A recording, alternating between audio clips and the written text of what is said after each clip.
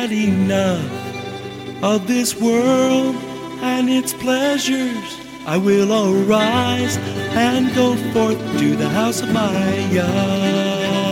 I will arise and go forth to the house of my Father. I will arise and go forth to the house of my Yah. House of my Yah.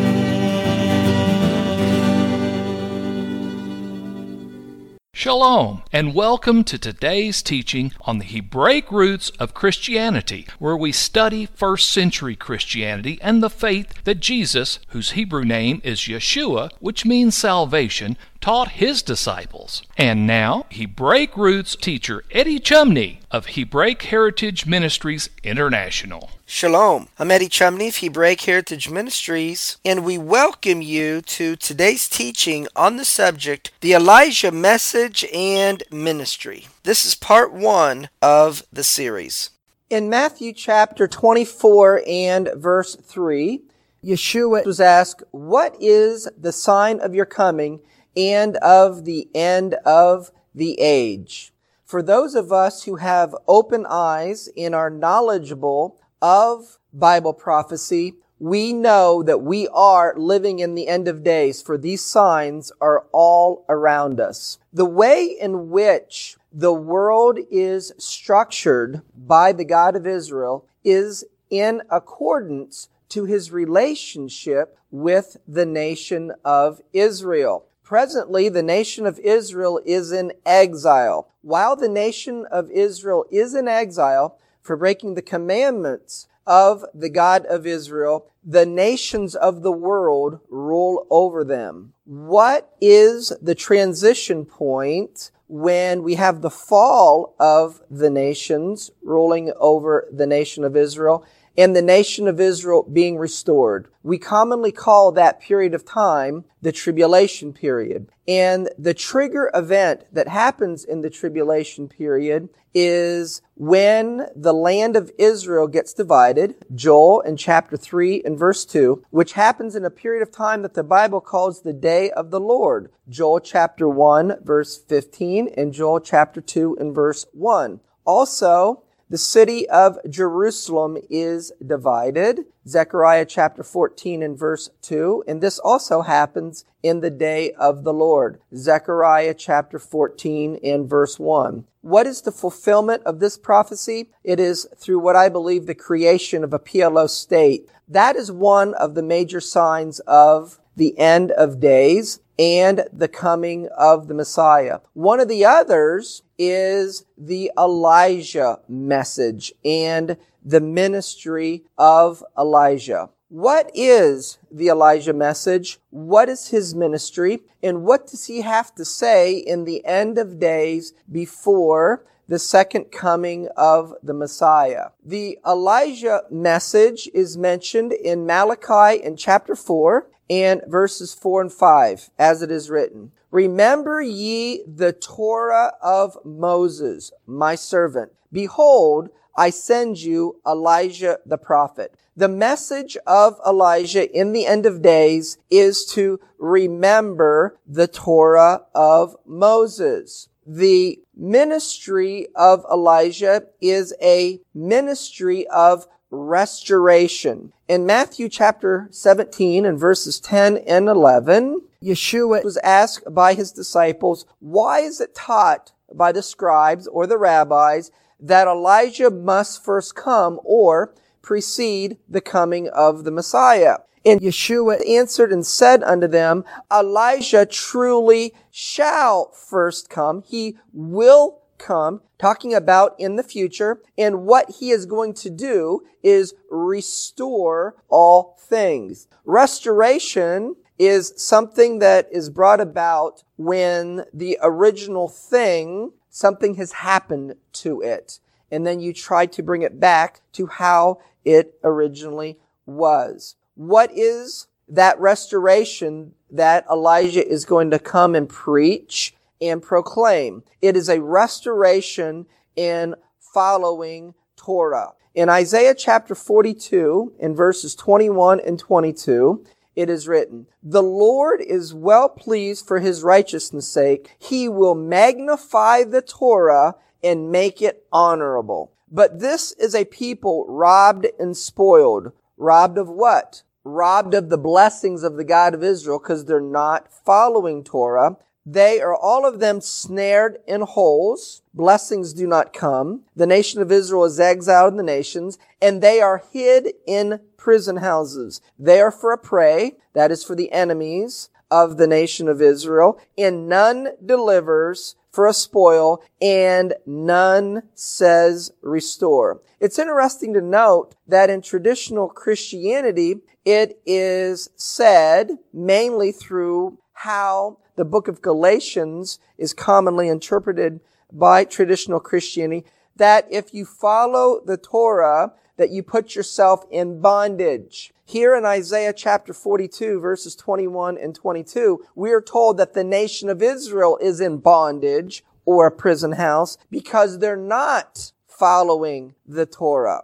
We can see how the Elijah message is a message of restoration unto Torah, or the path that the God of Israel wants his people to follow. In Isaiah chapter 58, verse 12, "And they that shall be of you shall build up the old waste places. You shall raise up the foundations of many generations, and you shall be called the repairer of the breach, the restorer of paths to dwell in." What is that path that we are to dwell in or to live our lives? The Torah is the right path. Psalm 119, verse 34, it is written, "Give me understanding, and I shall keep your Torah." Psalm 119, verse 35, "Make me go in the path of your commandments." Psalm 119, verse 105, "Your word is a lamp unto my feet and a light unto my path." So the path we are to follow, which is our light, is the word of God or his commandments or following Torah. Proverbs chapter 6 and verse 23, "For the commandment is a lamp and the Torah is light." We are to walk in the path of Torah.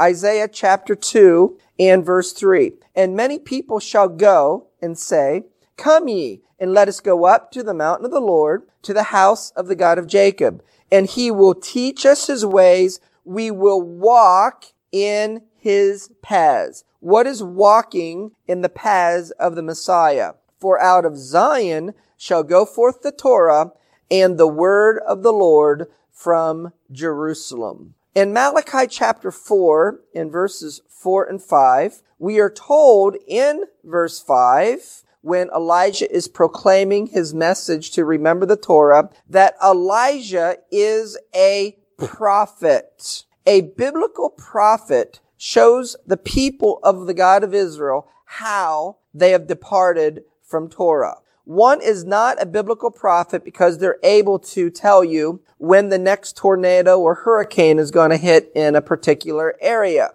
That may be insight into events, but that isn't the biblical definition of a prophet. What a biblical prophet does is show the people of the God of Israel where and how they're not following the Torah or the commandments of the God of Israel. We can see this from 2 Kings chapter 17, verse 13, as it is written, "Yet the Lord testified against Israel and against Judah by all the prophets, saying," he testified by all the prophets, saying, "Turn you from your evil ways and keep my commandments and my statutes according to all the Torah, which I commanded your fathers, which I sent to you by my servant, the prophets." We can also see from Zechariah chapter 7 and verses 11 and 12 how a biblical prophet shows the people of the God of Israel how they have departed from Torah, as it is written. "But they refused to hearken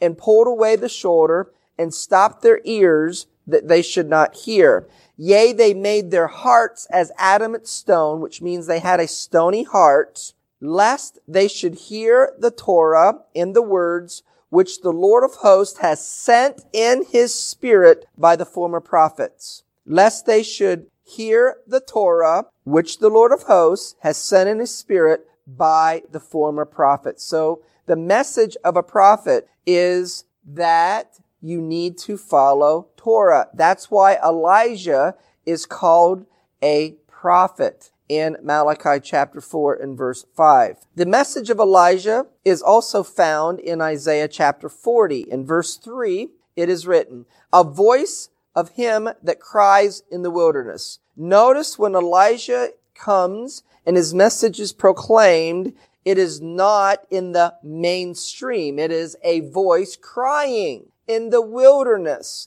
And this voice says, prepare the way of the Lord. Make straight in the desert a highway for our God. What is the way of the Lord? Torah is the way of the God of Israel. Psalm 119 in verse 1. Blessed are the undefiled in the way who walk in the Torah of the Lord. We can also see how Torah is the way of the God of Israel in Isaiah in chapter 2 and verse 3, which speaks about messianic times when Yeshua is teaching the Torah to all nations from Jerusalem after he sets his feet down on the Mount of Olives. And many people shall go and say, come ye, and let us go up to the mountain of the Lord, to the house of the God of Jacob. And he will teach us his ways, and we will walk in his paths. For out of Zion shall go forth the Torah, and the word of the Lord from Jerusalem. He's got to teach us his ways, and we're going to walk in that path. And it is, out of Zion shall go forth the Torah, and the word of the Lord from Jerusalem.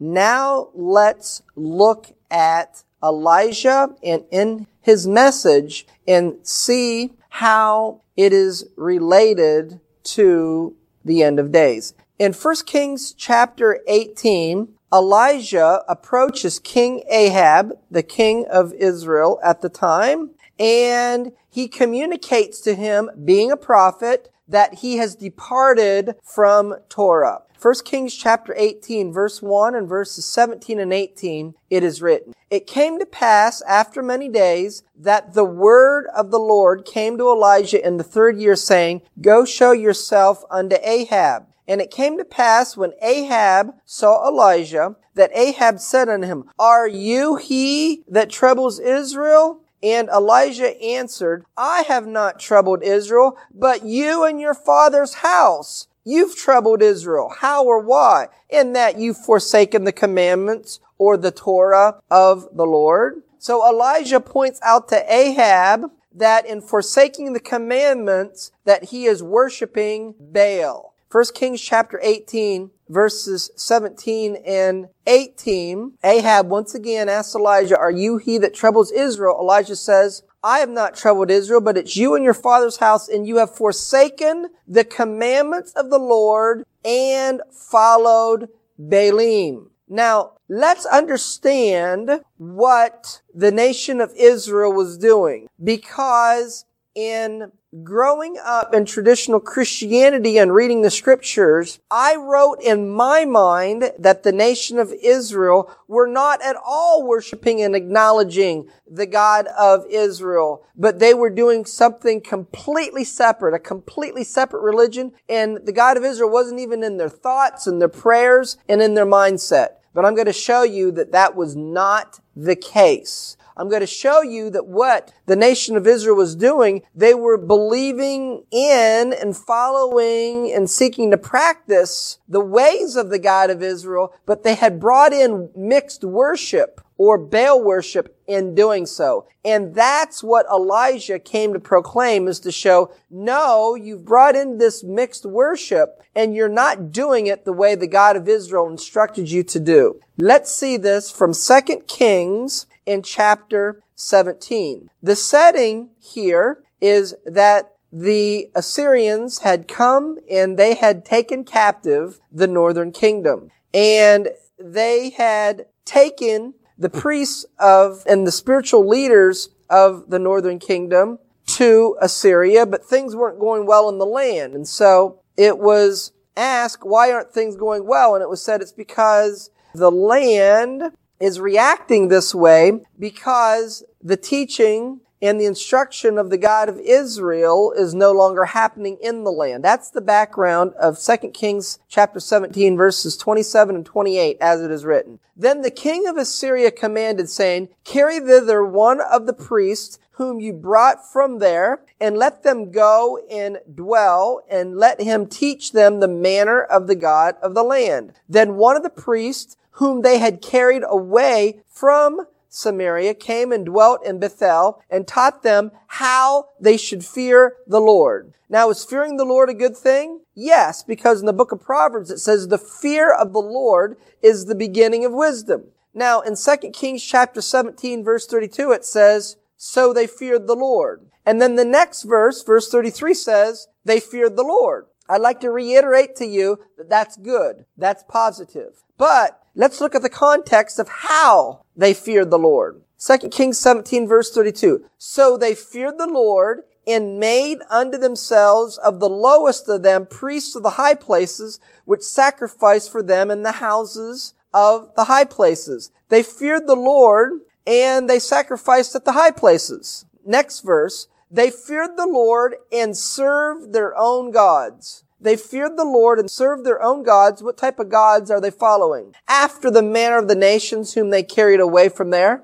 They're fearing the Lord, but they're following after the culture and the ways of the people around them. Now in 2 Kings chapter 17 verse 34, after stating in the two previous verses that they feared the Lord, this verse says, Unto this day they do after the former manners. They fear not the Lord. Did you catch that? In 2 Kings chapter 17, verses 32 and 33, it says about the people that they feared the Lord. And then verse 34 says, they feared not the Lord. So did they fear the Lord or did they not fear the Lord? The answer is yes. They did fear the Lord in their hearts, but they didn't fear the Lord according to how He said, you're to worship me. So it says they fear not the Lord, neither do they after their statutes or after their ordinances or after the Torah. Now let's give this a modern application. Are there those who go to Sunday church that love the Lord, that want to follow Him, that want to be pleasing in His sight? Yes, there are. There's a great many who are in Sunday church that love the Lord, that want to serve Him, that want to do His will. Are they seeking to do it according to the Torah given at Mount Sinai? No. So how does the Bible view that? The Bible would say they fear the Lord, but they're doing it after their own way. And they're not fearing the Lord according to the commandments He gave at Mount Sinai. The Lord here is who? Yeshua, the Messiah. So let's look at the pattern. 2 Kings chapter 17, verses 32 and 33, it says they feared the Lord and served their own gods. Then verse 34 says they didn't fear the Lord by following His commandments. And then the chapter ends in 2 Kings chapter 17, verse 41 by saying these words, So these nations feared the Lord and served their graven images. That is the problem that Elijah comes to confront. He comes and says, look, you are not worshiping the God of Israel the way He instructed you to do. Now, you know your Bible well enough to know that when the prophets came to the nation of Israel, they weren't well received. Do you know why? It's because they were viewed as being elitist. They're the spiritually righteous ones. You know, who are you to say that I'm not following after the God of Israel? I love the God of Israel. I go to church every Sunday. I'm seeking to do what's right. You know, I pray. I read my Bible. Who are you to come to tell me that I'm not doing it the way that God wants me to do? That's the reason why the prophet message and the message of Elijah is challenged to be received. But this is the issue that Elijah and his message and his ministry confronts in the end of days. His message, Malachi chapter 4, verses 4 and 5, remember the Torah of Moses. Let's look how Israel worshiped the God of Israel. It was through what the Bible calls mixed worship. They feared the God of Israel and served their own gods, which in essence is the mixed worship. Doing things that the God of Israel said, but mixing it with the customs and the ways and the practices of the people around them. And they did not fear Yahweh by following His Torah. Now let's look what are some of the characteristics of Baal worship, because the nation of Israel was involved in Baal worship. Baal worship comes about when you don't follow Torah, and in not doing so, the Bible says that you're following idolatry. 2 Kings chapter 17, verses 15 and 16. They rejected his statutes and his covenant that he made with their fathers. They left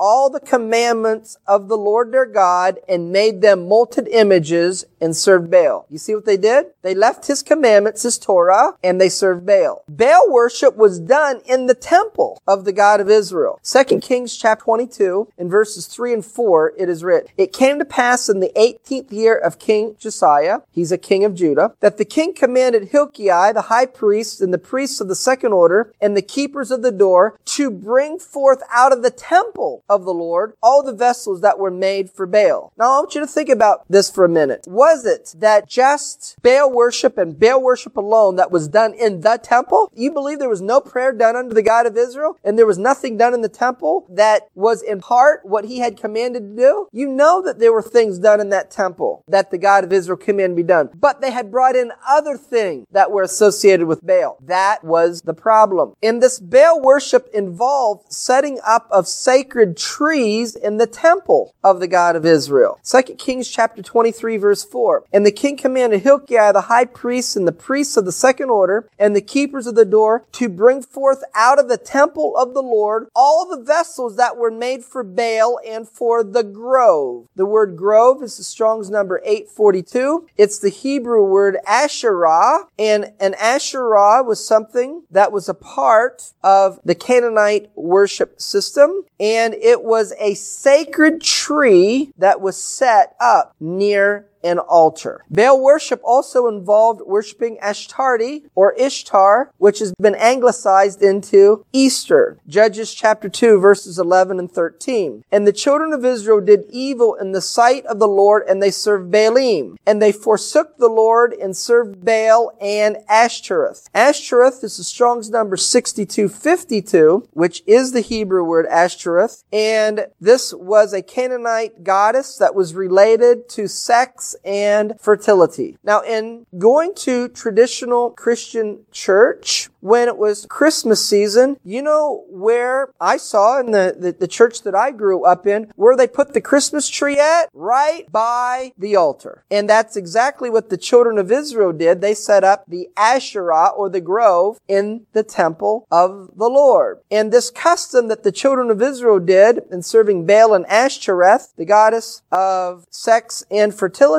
that custom has been incorporated in various cultures, and it's from these customs where we have the Easter bunny, the Easter egg, and the fertility that is associated with the celebration of the spring of the year. Now, Baal worship also involved sun worship. 2 Kings chapter 22, verse 3 and verse 5. "It came to pass in the 18th year of King Josiah that he put down the idolatrous priests, them also that burned incense unto Baal, to the sun, and to all the host of heaven." I have here for you in this slide. Well, that's going to conclude part 1 of the series on the subject, the Elijah Message and Ministry. Shalom in Yeshua the Messiah. Amen. Thank you, Eddie. This is Stephen Morgan, and all of us here at Hebraic Heritage Ministries pray that you have enjoyed today's teaching. If you've been blessed, will you help us to share this message with others? Hebraic Heritage Ministries is supported by your generous financial gifts. In order to help you in your studies and to help us share this message with others,